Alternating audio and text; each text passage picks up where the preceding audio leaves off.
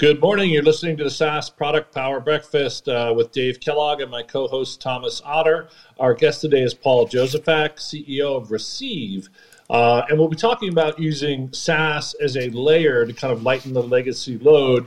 Specifically, I think, product strategies where SaaS kind of does an entry strategy as a layer atop a legacy system, only later to subsequently displace it. But we'll get into that more in a minute. My host, Thomas Otter, is sick today, so he's joining us and recording, and maybe we'll get a few sentences out of him, but I'll be our primary interviewer today with Paul.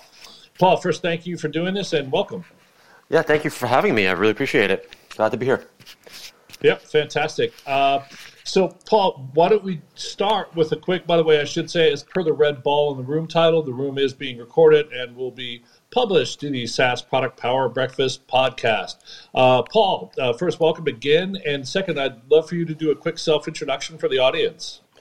Yeah, hi. So my name is Paul Jozefak. I'm actually based in Europe, even though the accent is very much East Coast. I'm one of the co-founders of a business called Receeve, which is focused on collections. And we're pretty much building a SaaS enterprise product positioned as a platform for basically the value chain underlying all collections processes. And we've been building the company since the end of 2018. I think we officially incorporated early 2019. Typical venture-backed startup.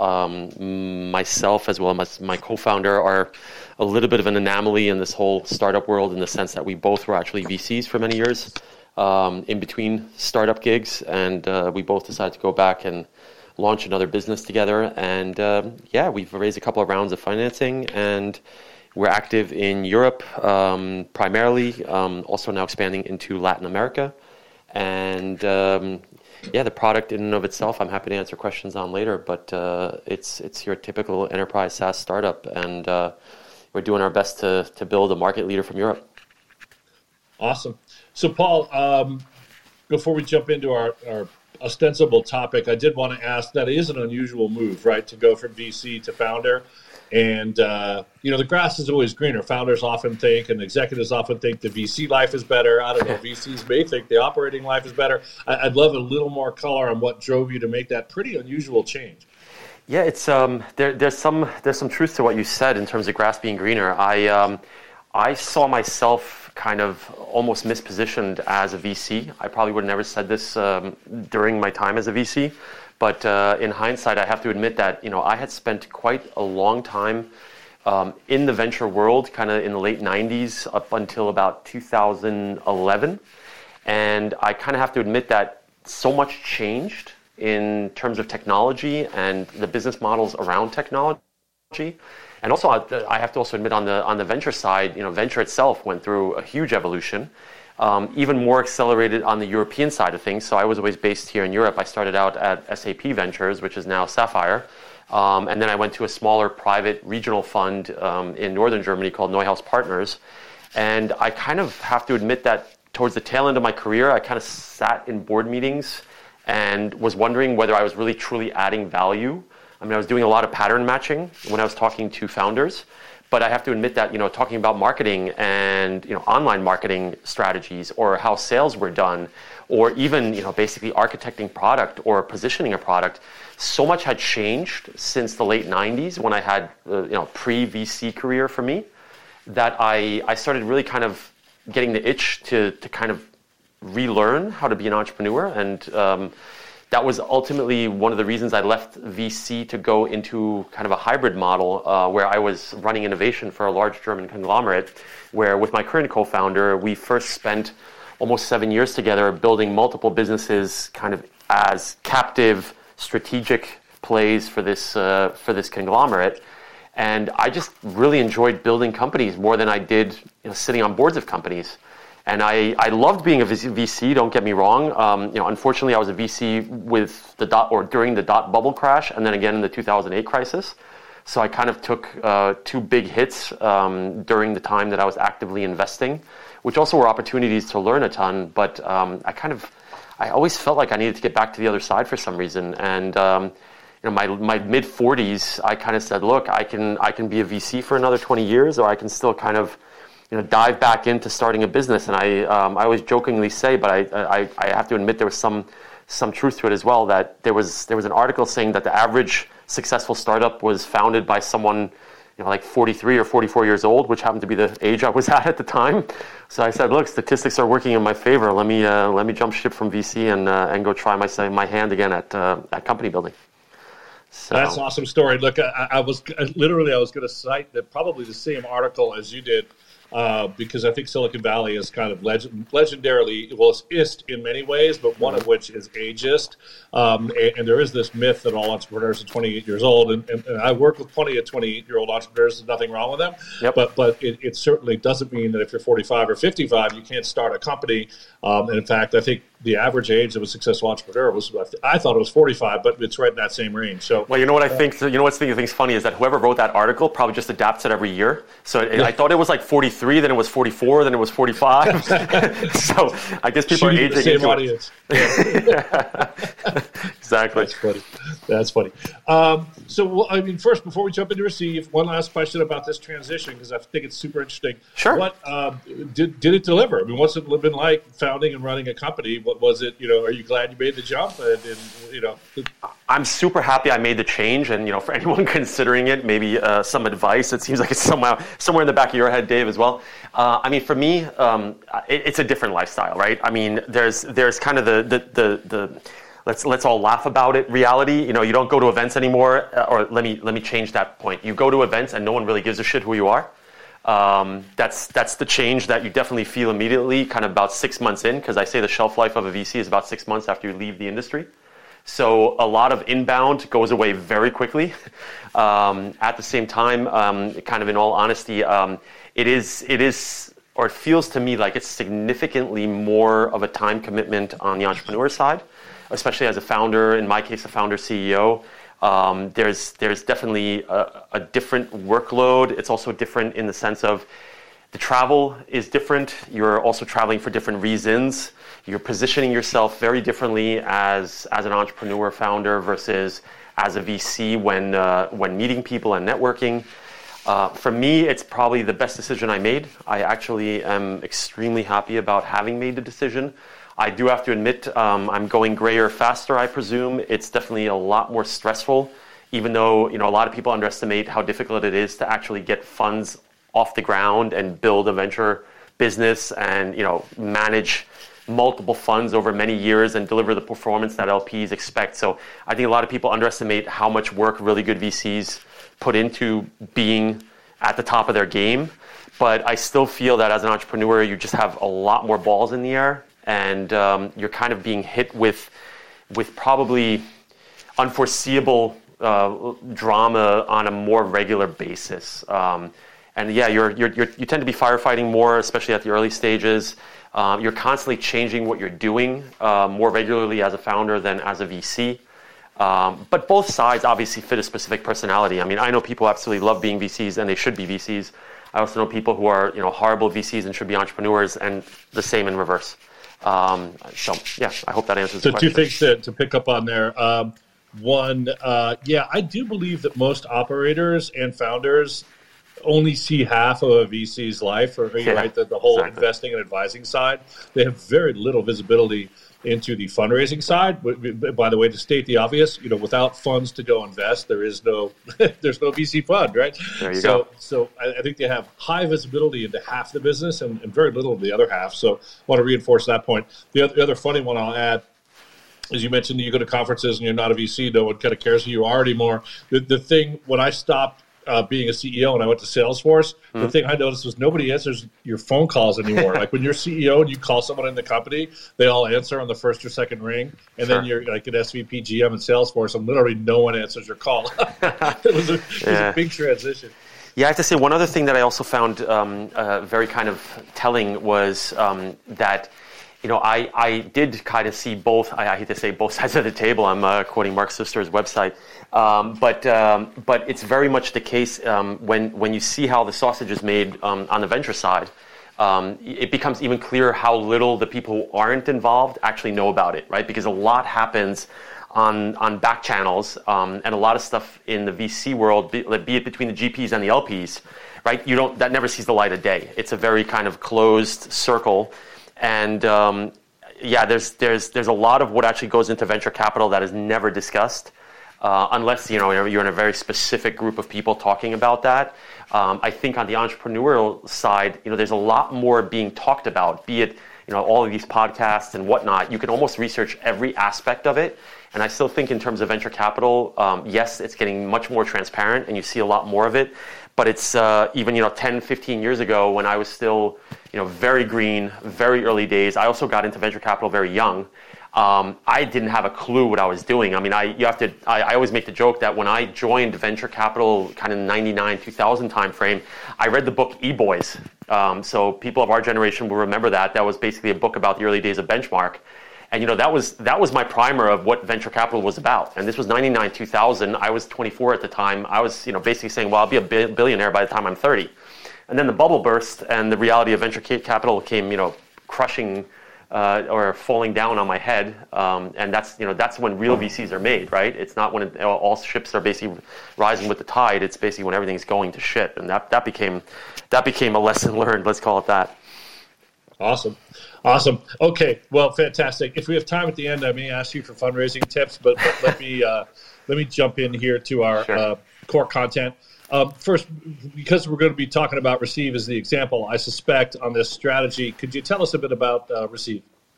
Yeah. So it's an itch that we wanted to scratch. It's actually the second company that I'm building in the collection space. So my co-founder and I had already built a business that had only addressed what we would call the lead-in of the value chain. So we were looking primarily with that company at the pre-collections aspect of the collections value chain.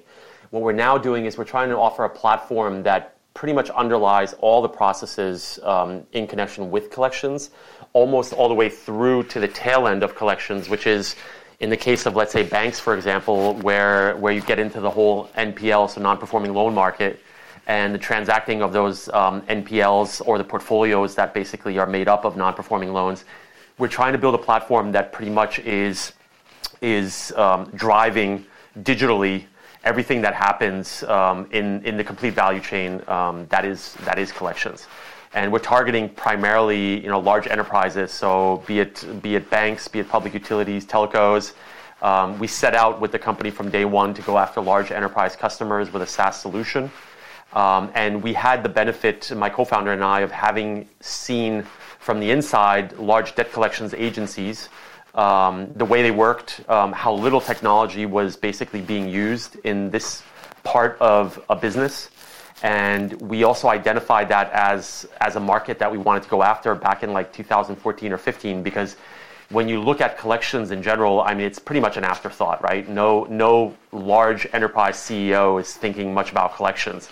There's very specific situations where they are regularly thinking about it, but collections is something that was buried somewhere in accounting. It's something I always say was somewhere in the back corner of a basement, and it's probably one of the last things in large enterprises that is now just still going through digital transformation.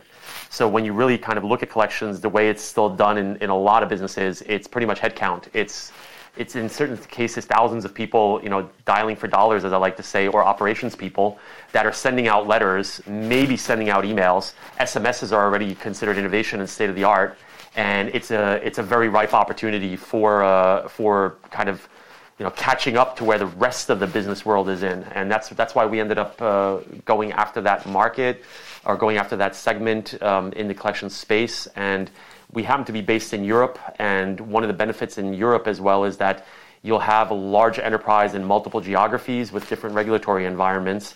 So not only do we allow people to basically unify their back-end IT in connection with collections, but they can also then bake pretty much the regulatory aspect into the code. And that's also one of the additional aspects of what we deliver to the customer. And then the last point is that, in collections, very few people, when thinking about collections, were really thinking about customer churn. 10 or 15 years ago, it was basically if someone didn't pay, you put them into the collections process and you basically forgot them. Now, with the competition and extremely high customer acquisition costs, you can't afford to just churn customers. So basically, quickly. So if you think about the fact that with technology you can increase recovery rates by 30 or 40%, those are also customers that end up not churning because they were put through a bad or aggressive collections process. So we're actually addressing a lot of pain points, but in an industry that is still just right now going through the digital transformation phase. So I want to try and stay at the high level just for those of us who are less into the space than you are. Sure. Help me. I know that accounts receivable is typically a core ERP module. Sure. So where does accounts receivable end and collections begin? What's the relationship between the two? Yeah, so it's pretty much in the phase. I mean, we always talk about DPD, which is days past due, and there's kind of early collections, sometimes known as dunning, is the actual term for the phase, and then you have later stages of collections. And throughout the phases of collections, be it 1 to 30 days, 30 to 60 days, anything above 90 days, you have certain or different levels of escalation. And then there's also the processes in and of themselves that are in different industries triggering when a claim is being either sold or transferred to an external servicer.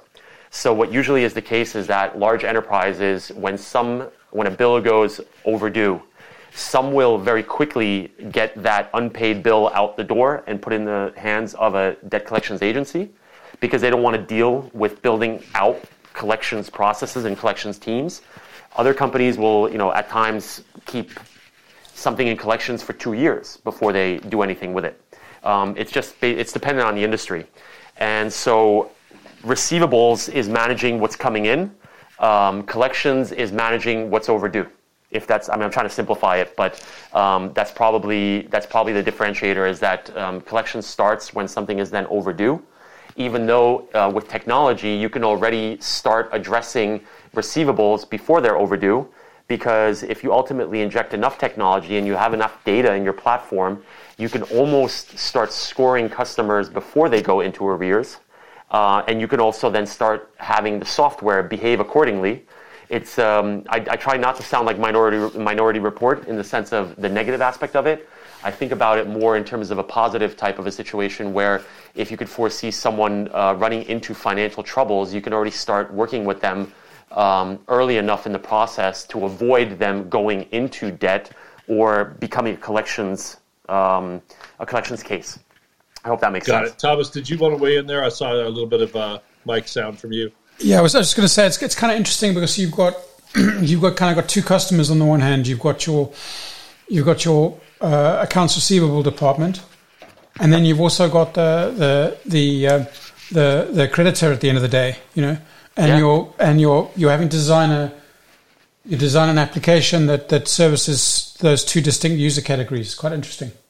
Yeah, I mean, ultimately, our customer is the enterprise. So we're selling the software to the corporation to kind of differentiate in that sense. And they're using our technology to interact with their customers. So we basically call the enterprise our client, and the customer is our client's customer. Right. So obviously, yes, we are trying to work in the interest of our client's customer, because this is a word that probably would only exist with an American based in Europe. So the term that we have for what we do with our clients' customers is we try and drive a resolutive dialogue.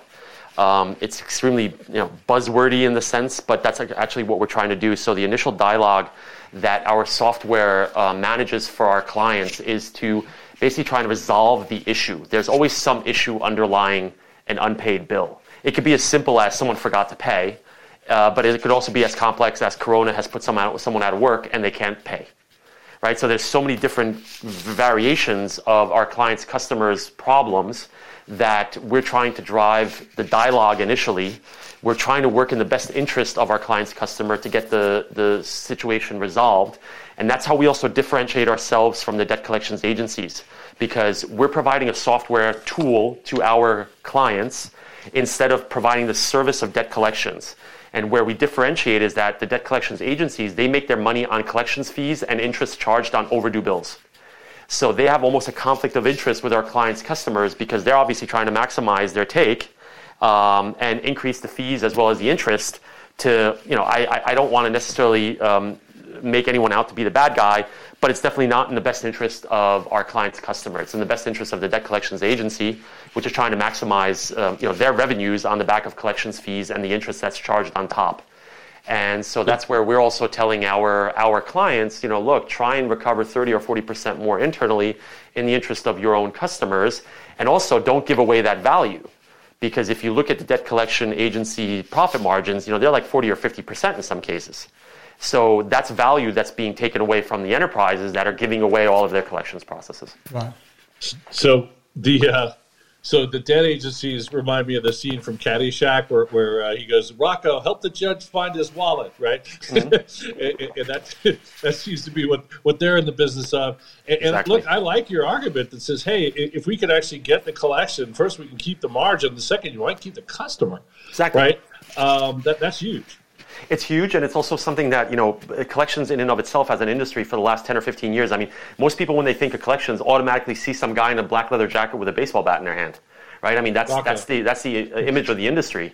And it's been changing over the last 10 or 15 years, so even the industry in and of itself has been getting better. And obviously regulation has been driving that more than anything else. It's not like they're the good guys. And the worst thing is that there's still debt collections agencies or even debt collections departments here in Europe, for example, in certain Eastern European countries, which are part of the EU.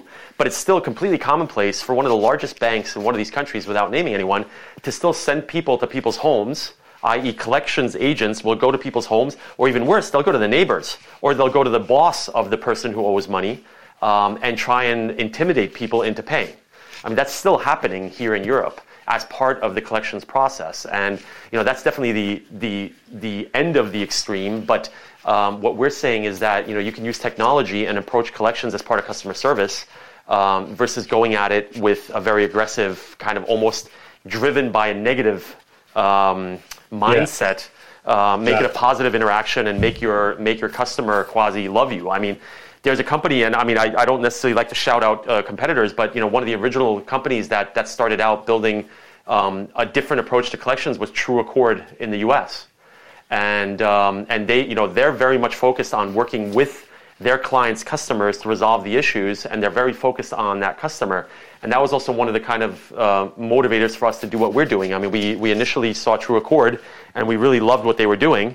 And we said there's got to be a way to do this in Europe. I mean, we're going a little bit in a different direction ultimately with our business model, but there's a change happening in this world of collections, and driving towards working with customers and saving those relationships has to be in the best interest of our clients, i.e. the enterprises.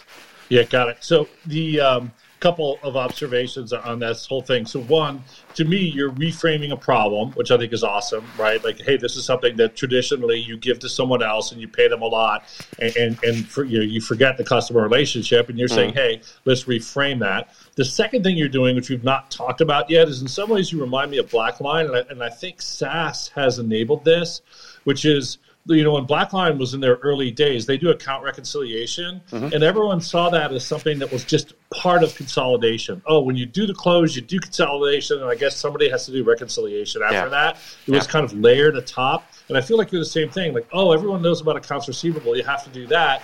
Oh, but there's this extra layer called collections. Yep. And I think SaaS has revealed that these markets are all big. Like BlackLine, I knew early investors in BlackLine, and they were worried it couldn't go public because it was too narrow, and now it's worth $8 billion. Wow. And I feel like basically, thanks to SaaS, thanks to the ability for you to find a business buyer and sell them directly, that these are much bigger markets than anyone has ever realized. So to me, it sounds like you're on something good. Well, just to throw some numbers around, I mean, just using one part of the collections world. I mean, if you look at just banks in and of themselves, and you look at non-performing loans, the numbers are, it's really hard to get the exact numbers, but back in like 2014 or 15, there was something, I don't know, let's say it was like 300 or 400 billion in terms of non-performing loans that were sitting on the books of European banks. And that like ballooned up to over $1 trillion. And then basically the cheap interest rates drove kind of purchasing of these portfolios, so they got worked back down, towards the 200 or 300 billion level. And now on the back of COVID, the predictions are that they're going to shoot right back up over $1 trillion in terms of, just non-performing loans sitting on the books of banks waiting to be addressed. Got it. And so it's just a huge market. And again, one of the things that, topic of this discussion about layering on top of things, you actually have software in place that is being used for collections, but it was originally put in place just to manage claims. It was a simple management tool. It wasn't a technology that was driving kind of what we were just talking about before in terms of customer retention, taking as much friction out of the process, speeding things up, or increasing recovery rates. That's the evolution that's going on right now. Got it. So good segue there. I think we probably dove maybe even too deep into collections, although personally I'm interested in it, so thank you. But let's zoom it back up now. Yeah. We now understand what you do and why you do it. It's very cool. Let's talk about this layering strategy. How did you decide to do this? First, can you explain what this layering strategy is? And then second, why did you decide to do it? Yeah, so I wish I could say we decided to do it and we had all the foresight. It was more of a reaction than anything else. What we started realizing is that a lot of our customers right now, our clients, as I'm going to refer to them, were using legacy systems, right? So there were technologies that were created 10, 15 years ago. We basically call them claims management tools. So what they're simply doing is managing the claims in the system. These are basically software products that are on-prem. They plug into a backend, be it SAP or Salesforce or whatever. And they're not really doing much proactively, right? It's just a simple management tool for the claims where the operations folks or the call center employees are using these layers of technology to manage their day-to-day.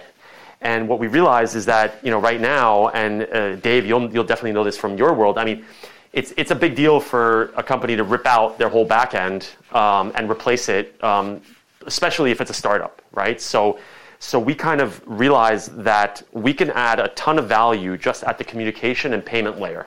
So what we would do is we would say to our clients, look, you can implement our tool on top of your current claims management tool.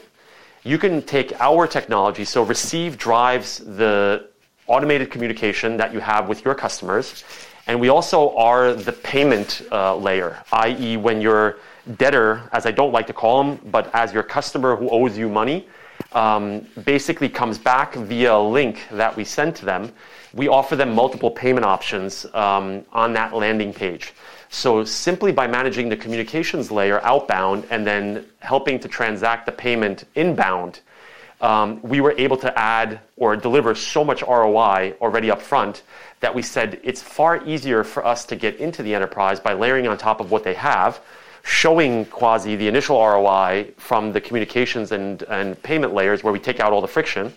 And then ultimately, we can pitch the benefit of using our system for everything that they do, because you want to be able to then capture all of the data which is generated. And you also want the ability to, basically use all the intelligence that we have in the system, creating the dashboards, doing all your analytics, everything that you can ultimately then do when it's all in one platform that's driving your collection strategy. So we backed into it. So Paul, I'm a huge fan or believer in quote-unquote emergent strategies, where you kind of set out to do thing A, and then along the way you realize thing B is working, and then you subsequently embrace thing B. But a lot of people resist that signal from the market. Was this controversial?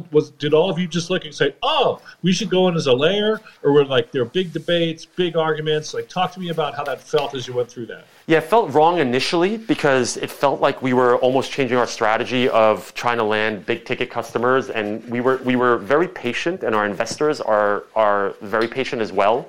So when we went out and raised our pre-seed and seed rounds, we told our investors, look, we're in 12 to 18 month sales cycles. We weren't overselling and saying, which, as a VC, every sales cycle was always 3 months. And I used to always laugh when it was enterprise sales. Anyone who came in and told me they had a 3 month sales cycle, I kind of chuckled. But we were very realistic and told our investors that we're going to have 12 to 18 month sales cycles. What we realized, though, is that a lot of times the customers would come to us and say, I got a problem that I have to solve now. And I don't have the time, and I don't have the resources, and I probably don't even have the budget to now very quickly rip out what I have and replace it with your solution. But I'd be more than happy to take the communications layer and the payments layer so that I can really start seeing value. And we basically very quickly turned on a dime and said, well, if that person also then sees value and can use that value to then argue for a much bigger deal down the road, we'd be foolish not to switch to that kind of a model. So we don't push it initially, but we can offer it, and we don't try and avoid doing it. We actually like getting into the enterprise as quickly as possible because we're always confident that we can show ROI.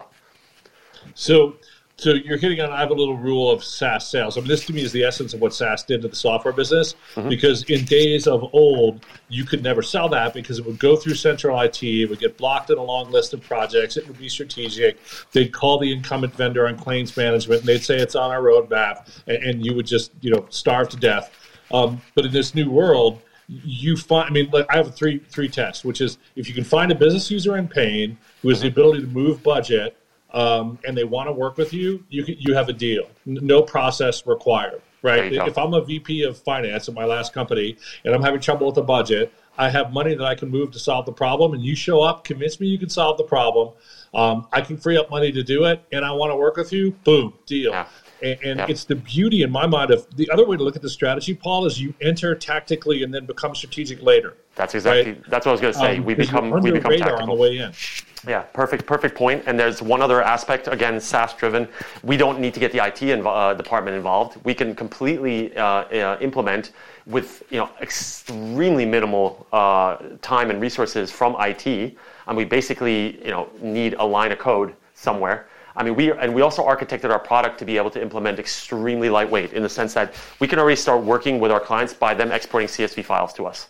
And that was also part of the way we built the business and the architecture of the software so that we can get up and running extremely easily, quickly, cheaply. And again, we know my co-founder and I coming out of the enterprise, we also know the thresholds that generally are there for buying decisions and things that then need to go through legal, through compliance, through IT, and multiple layers of approval. So what we basically figured out is, how can we inject quickly? How can we avoid triggering all of those steps that were, inherently always an issue when selling to large enterprises? And if we can get in the door and show performance, then we can become strategic very quickly. So how did this affect your product requirements? Like, as you realized that you could basically going to pursue this layering strategy, what did it do to your roadmap, and how did it change the product you're building, at least for now, in the short term? So in the short term, we probably changed a couple of things, or we rejiggered our timeline or roadmap of when we would build what. So certain things became far more relevant when trying to be tactical. So we pulled a lot of the development on those things forward. We pushed a lot of things back that we realized weren't necessarily game changers in the early stage. So for a very clear example is the AI component. So what we learned and didn't necessarily understand 100% when kicking off with Receeve is there's an obvious need and there's an obvious benefit of having the machine learning and then the AI take over on our platform. But there's almost zero appetite for it initially, and because of regulatory reasons, primarily in the banking sector, a lot of what the AI would do isn't even allowed. So we were doing a lot of development initially on the AI layer of what we do, and we pushed a lot of that back, and we built a ton of it already, but it wasn't as compelling up front, because what our clients want to do is they want to kick the tires on the platform that we have. They want to inject it for very simple processes. And again, as I mentioned very early in this discussion, these buyers at the clients that we're addressing, they're just learning how to buy software. Because back to your initial point of three things about SaaS, there's a fourth component of what we're doing now. We're talking to people who don't know how to buy software because they were never buyers. They would always put it into procurement or let IT drive it. Now they're driving that process themselves. So again, we pushed a lot of things back that weren't necessarily tactical initially, and the strategic things we're building more midterm. And short term, we built all the stuff that was very tactical, sped up the process of communication and payment. And we were able to do that on a dime. I mean, that wasn't something that took us half a year. I mean, that was something that we turned around in a couple of weeks and adapted. So I hope that answers the question. It's another important point, right? But that when you're finding this user who has a real business problem and the ability to move money to solve it, they may not have bought software before. Right? Because there was no app. In general, the other fun rule of thumb is, every SaaS app replaces some spreadsheet. They're probably just living in some spreadsheet, and they don't know how to buy software. So great point. Yeah, and I mean, it's very much, I mean, that's one of the, I would say that's probably one of the pain points. I mean, just being fully transparent, right? I mean, one of our biggest hurdles is that we're talking to buyers who have a pain point, they have budget, they have the authority, but they've actually never bought software. So what we've actually also architected into our business, and again, this is coming from the enterprise background and having seen a ton of businesses as a VC, we're extremely hands-on in terms of helping our clients actually manage their own internal processes. So we're helping them steer their internal processes of approval, or we're telling them, look, you can avoid this, you can avoid that, this you're definitely going to have to do, and we're helping them kind of almost manage their own side of the equation, because we probably know better than they do how they should go about purchasing our solution. So we give a lot of advice and a lot of hand-holding, which is also differentiating us from our competitors. Yeah, one company I worked at, by the way, our salespeople would actually say, we're kind of experts in helping company buy this software, so we can help you do that. And it was true, right? That salesperson had helped, scores of companies acquire the software, and that buyer had literally, probably bought no apps before. So interesting angle. Let me do a quick room reset here. So you're listening to the SaaS Product Power Breakfast. The room is being recorded. My name is Dave Kellogg. I'm here with my co-host, Thomas Otter, who is under the weather, so I'm acting as lead interviewer with our special guest, Paul Jozefak, CEO and founder of Receeve. Thomas, did you have any questions on that? I did have two came to mind, Paul. I was very interested about the AI element. I kind of have this theory that we've had a few years of what I call arrogant AI. Where AI is going to do sort of everything for us, and every product is kind of AI led and whatever, and then almost you need to have an AI angle if you're going to raise money and so on. But actual customer usage of AI is kind of underwhelming. And what I'm kind of arguing for is for a more modest AI, where the AI, instead of being this thing that's going to revolutionize the whole world, it actually helps you just a little bit, and vendors would be better off focusing on examples of modest AI rather than promising an AI that is predicated on super smart deep learning and awesome data sets and so on to get anywhere. And AI would be better off looking for those minimal viable use cases. I think with AI we haven't, the people that think about AI don't think about minimal use cases. They think about this big sort of yellow brick road vision for AI, and many customers don't have the patience to wait for the vendors to figure that out. And I think we're heading into something, I won't call it an AI winter yet, but there's definitely a lot more not hostility, that's maybe a bit strong, but sort of healthy skepticism towards AI now than there was, say, 2 or 3 years ago. What do you think? I couldn't agree more. We've been even more aggressive on the moderate front, so we don't even talk about AI when we talk to our customers.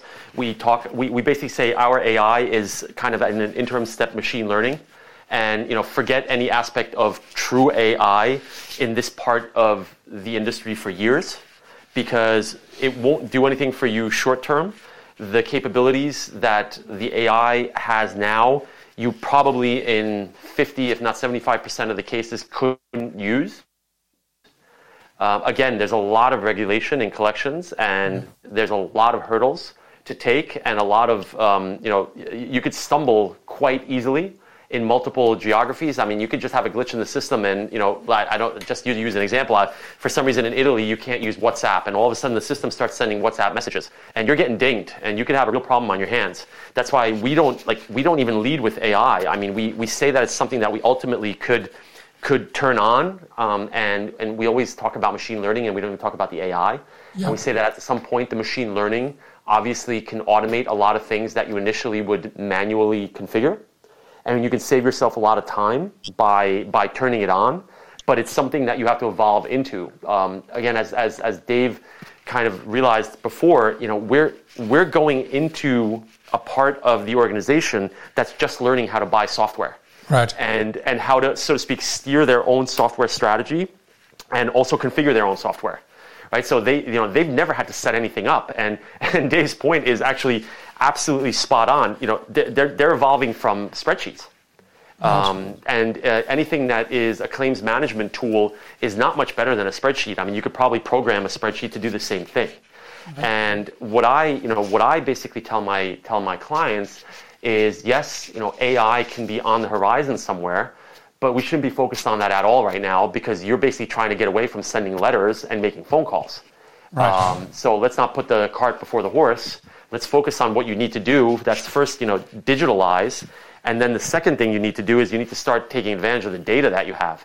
A lot of times they already have a ton of data. The hygiene is obviously off, but they can start taking advantage of data step by step, and they can grow into being an extremely innovative collections department. But we have yet to meet a client who I would consider to be highly technical and highly digital. Right. And that's what we're aware of. We've definitely become even more aware of that over the past couple of years. We've kind of taken the AI component off, so to speak, the homepage, just to use that kind of a model, in the sense of it doesn't help. And again, the customers or clients are getting so smart. And I don't mean that in a way that they weren't smart before, but as you said, they're tired of hearing the AI story. And it's, I think people got a little bit ahead of themselves on that whole AI component. Mm-hmm. Yeah, I saw a cool T-shirt the other day. It was called Rage Against Machine Learning, which I thought was just kind of good. I think I need to get one. I think I need that too. Yeah, the second question I had. I was going to go. I mean, go ahead, Thomas. Go ahead. Yeah, I was going to give you a second question. It's kind of one of the things that we sometimes talk a bit about the show is the difference between, subject matter expertise-led product and kind of product-led product.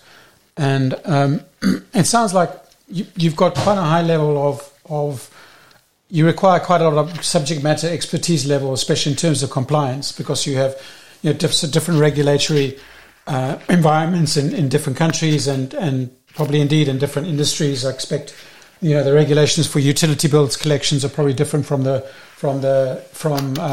regulations for maybe some other types of regulatory collections and so on. And then you've got public sector collections and semi-public sector collections and so on. Must be all subtly different by industry and by country. So that requires quite a lot of subject matter expertise. How do you build that up? How do you catalog and keep track of that, and how does that influence product strategy? Yeah, so from my perspective, there's been an evolution of that, and that's a great question, because it's something that we've probably been discussing quite a bit in our fundraising journey, because we get asked quite a bit by the VCs, kind of what differentiates you. And I always revert to one thing, and I'm probably this guy's biggest cheerleader, but there's an investor. He used to be at Index. He now has a fund called Angular Ventures. His name's Gil Dibner, I believe. And he wrote a blog post 4 or 5 years ago about systems of intelligence, is what he basically titled it.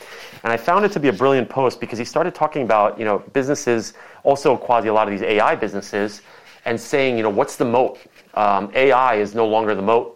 And you need to be a domain expert in a lot of industries, and you have to know how to implement at the enterprise, and you have to differentiate yourself with things that people weren't even thinking about 3 or 4 years ago to become a market leader, or to simply put, to win the deal.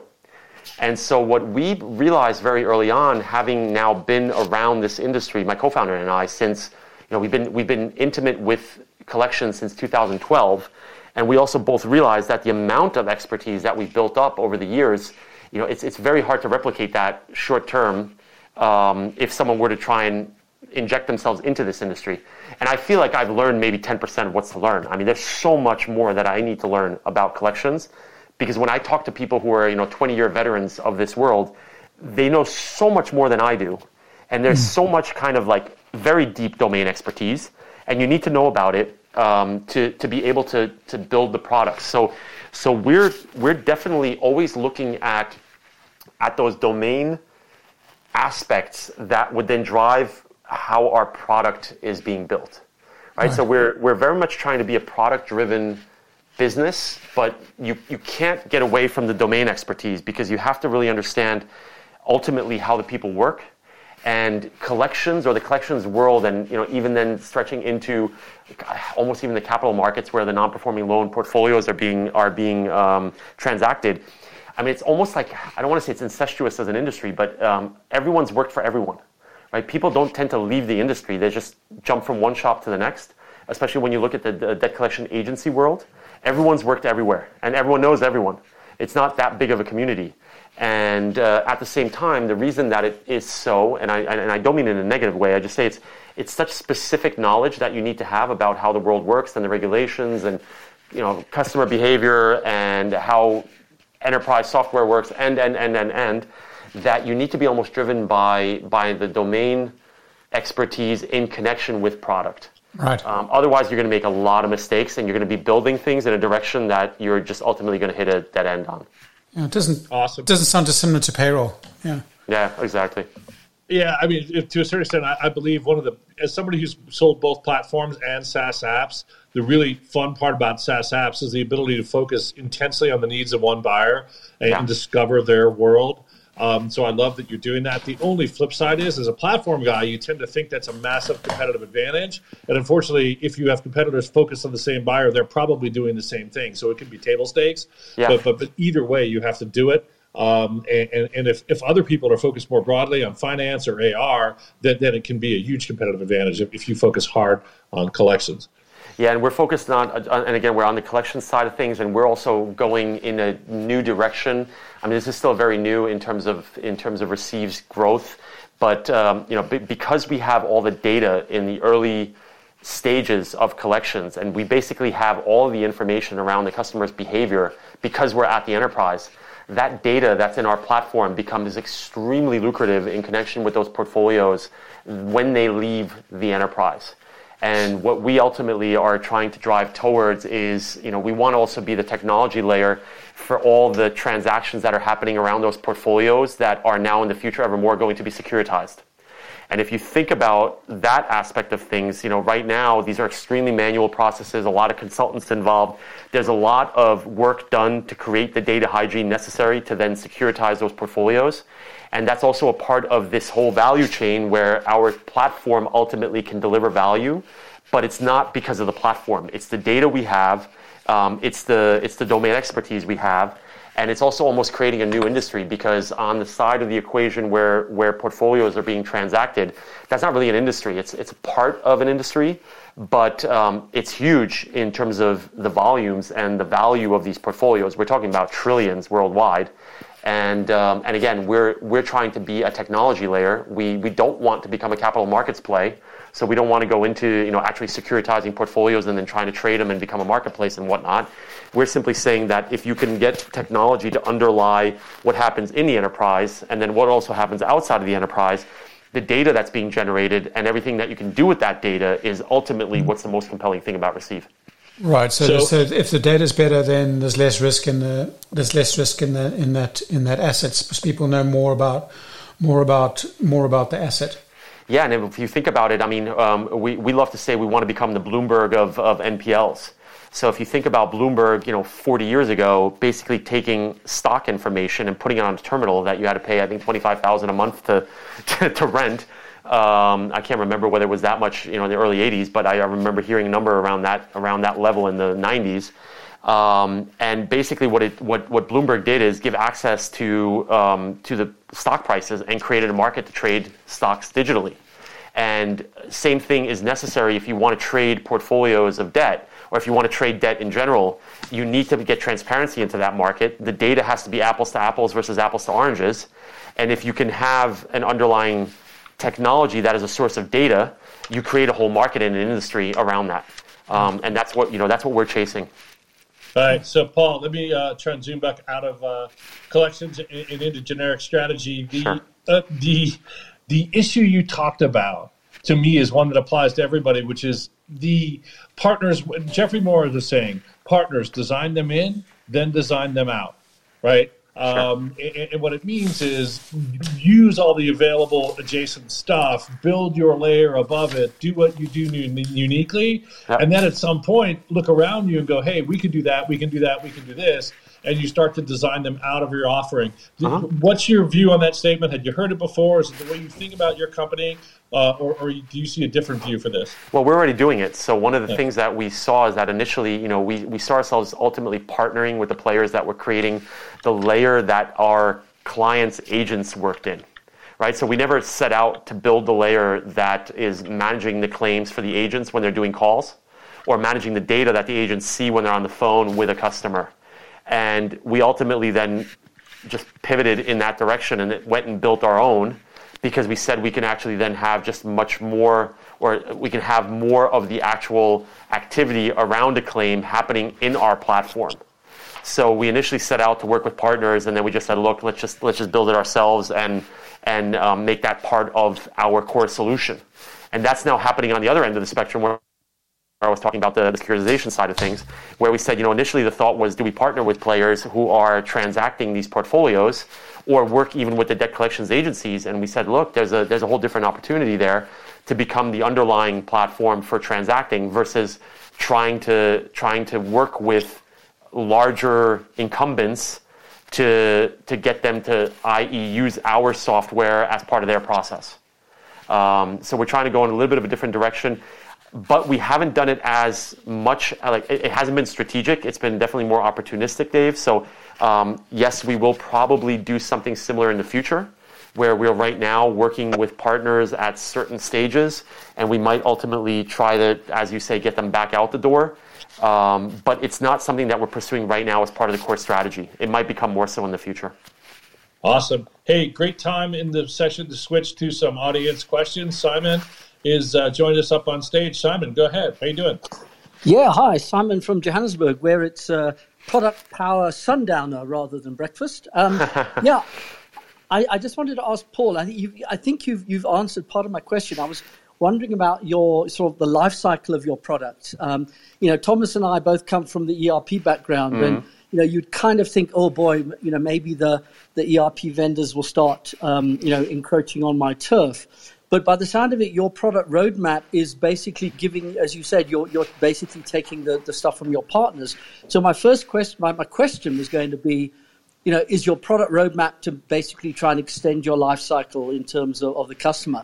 And I just have one comment, and that was your comment about very few of the people you deal with have digitized, which is a real kind of reality check. Again, all the ERP vendors are trying to, talking about digital transformation of their customers. And from what I'm hearing, from what you're saying, is that's still a long way to go. It's in collections. It's definitely a long way to go. And there's a lot of talk of digitalization, but very little has actually then happened. And a lot of things that they talk about as being digitalization really aren't. They might have switched to some newer ERP provider, or maybe bought a module. And, maybe that answers the first part of your question. I think, what I think right now is going on, and this, it's very similar to other areas where I'm almost seeing, to use SAP as an example, because both Thomas and I have a background there, I see almost an unbundling of what SAP does right now. And then, in the future, I can then see a rebundling again. It seems like it goes in waves. But, I think that because we are so deep in the weeds of collections, we can simply offer that much more than the large ERP players right now. And yes, we do, as you say in the life cycle, we do then expand into other areas. But we're also not trying to recreate the wheel in a lot of cases, right? So there's obviously a reason for SAP or Salesforce or whatnot to continue existing. We will always kind of encounter them at large enterprises, and we will always plug into their systems. There's a lot of things that they don't do that we can do better, or we can be a little bit more innovation first. At this point, an SAP or a Salesforce are big conglomerates, and they definitely move at a different pace. And to be honest, the collections part of the equation for them is probably peanuts in the grand scheme of things. So it might also be underserved right now by the big players. I think, at some point, we obviously realize that there's going to be competition. We definitely know that there's competition coming after us, be it from startups or large or larger enterprise players. But we feel that we've positioned ourselves with a SaaS solution, with the domain expertise we have, with the platform approach, with the ability to really be extremely helpful on the implementation side. I think that's where we're differentiating, and that's ultimately what's going to keep us ahead of the pack for at least the near term. Awesome. Okay. Simon, did you have a follow-up question? Or we've got about 4 minutes left, so I'm going to begin to wrap up unless you do. Simon? No, I'm fine. No, thanks very much. It's been quite an interesting chat. Thanks a lot. Thanks, Simon. Yeah. Cheers, Simon. Thanks for coming up. Okay. I think we're going to begin to wrap. Thomas, did you have any closing comments before we head it to Paul for his closing comments? No, I just wanted to say to everybody, make sure you get vaccinated if you're not, because I'm vaccinated and I still managed to get the COVID thing, but I'm very, very pleased that I got vaccinated because I won't say I wouldn't wish this on anybody, but there's very, very few people that I would wish this on. So, but anyway, those that are interested, I'm a lot better today than I have been. So, thanks for bearing with me on the show today, because I've been only partly here, but it's been really cool to have you on the show, Paul. Thanks very much for coming on. Cool. So I just wanted to make a comment. I thought Germany was stopping all these foreigners coming in so you didn't get COVID. Yeah, something like that. Yeah. Yeah. Yep, that's the theory anyway. But hey. Rumor is Thomas picked it up abroad, but we won't go there. Yeah. Thomas, feel better? So sorry that happened to you, and glad you seem to be on the uphill, on the mend, as they say. Paul, did you have any closing comments you wanted to share with us about the session, or just some higher level stuff on the whole lessons you've learned? Well, first and foremost, thank you for having me. It was definitely my pleasure, and I've always been enjoying these power breakfasts, although I have to agree with Simon. I mean, I'm about to go have dinner soon. But yeah, it was a pleasure. I think this is also, we were talking about it in the run-up to this. I think it's great that you guys are recording this and kind of making it available outside of the Clubhouse environment, because I hope this is interesting to at least a niche part of the market. I hope I answered some questions that could be useful for some people that are maybe thinking about doing something on the collections front. Again, it's a very niche environment, but the people who do think about it, I hope there was some lesson to be learned. And again, thanks for giving me the platform, and the questions were great. So I really appreciated being here. Yeah, well, thanks for coming, Paul. Look, I think while we spent a lot of time talking in detail about collections in your world, I think the lessons you've learned are applicable in scores of other SaaS areas, right? The general principles of designing partners in, designing partners out, entering as a layer, selling to a business buyer who may not have purchased a SaaS application before, emergent strategy, right? Setting out to do one thing, discovering something else is working. I think all of those lessons, by the way, one I didn't get to touch on was just, when do you play to VCs versus customers on the AI thing? Right? I'm pretty sure the VCs were loving the AI story. Then you go pitch that to a bank and they get scared, right? So just to me, so many lessons came from the episode. I thought it was a great one. I want to thank you for joining us here today. We will see everybody next week, same time, same place. Apologies to your team. Apologies to both. Cheers, Thomas. Thanks, everybody. Thanks, Paul. Thanks, Dave. Talk soon. Cheers now. Thanks, guys. Bye-bye. Take care. Spinning down the room now. Thanks so much for coming.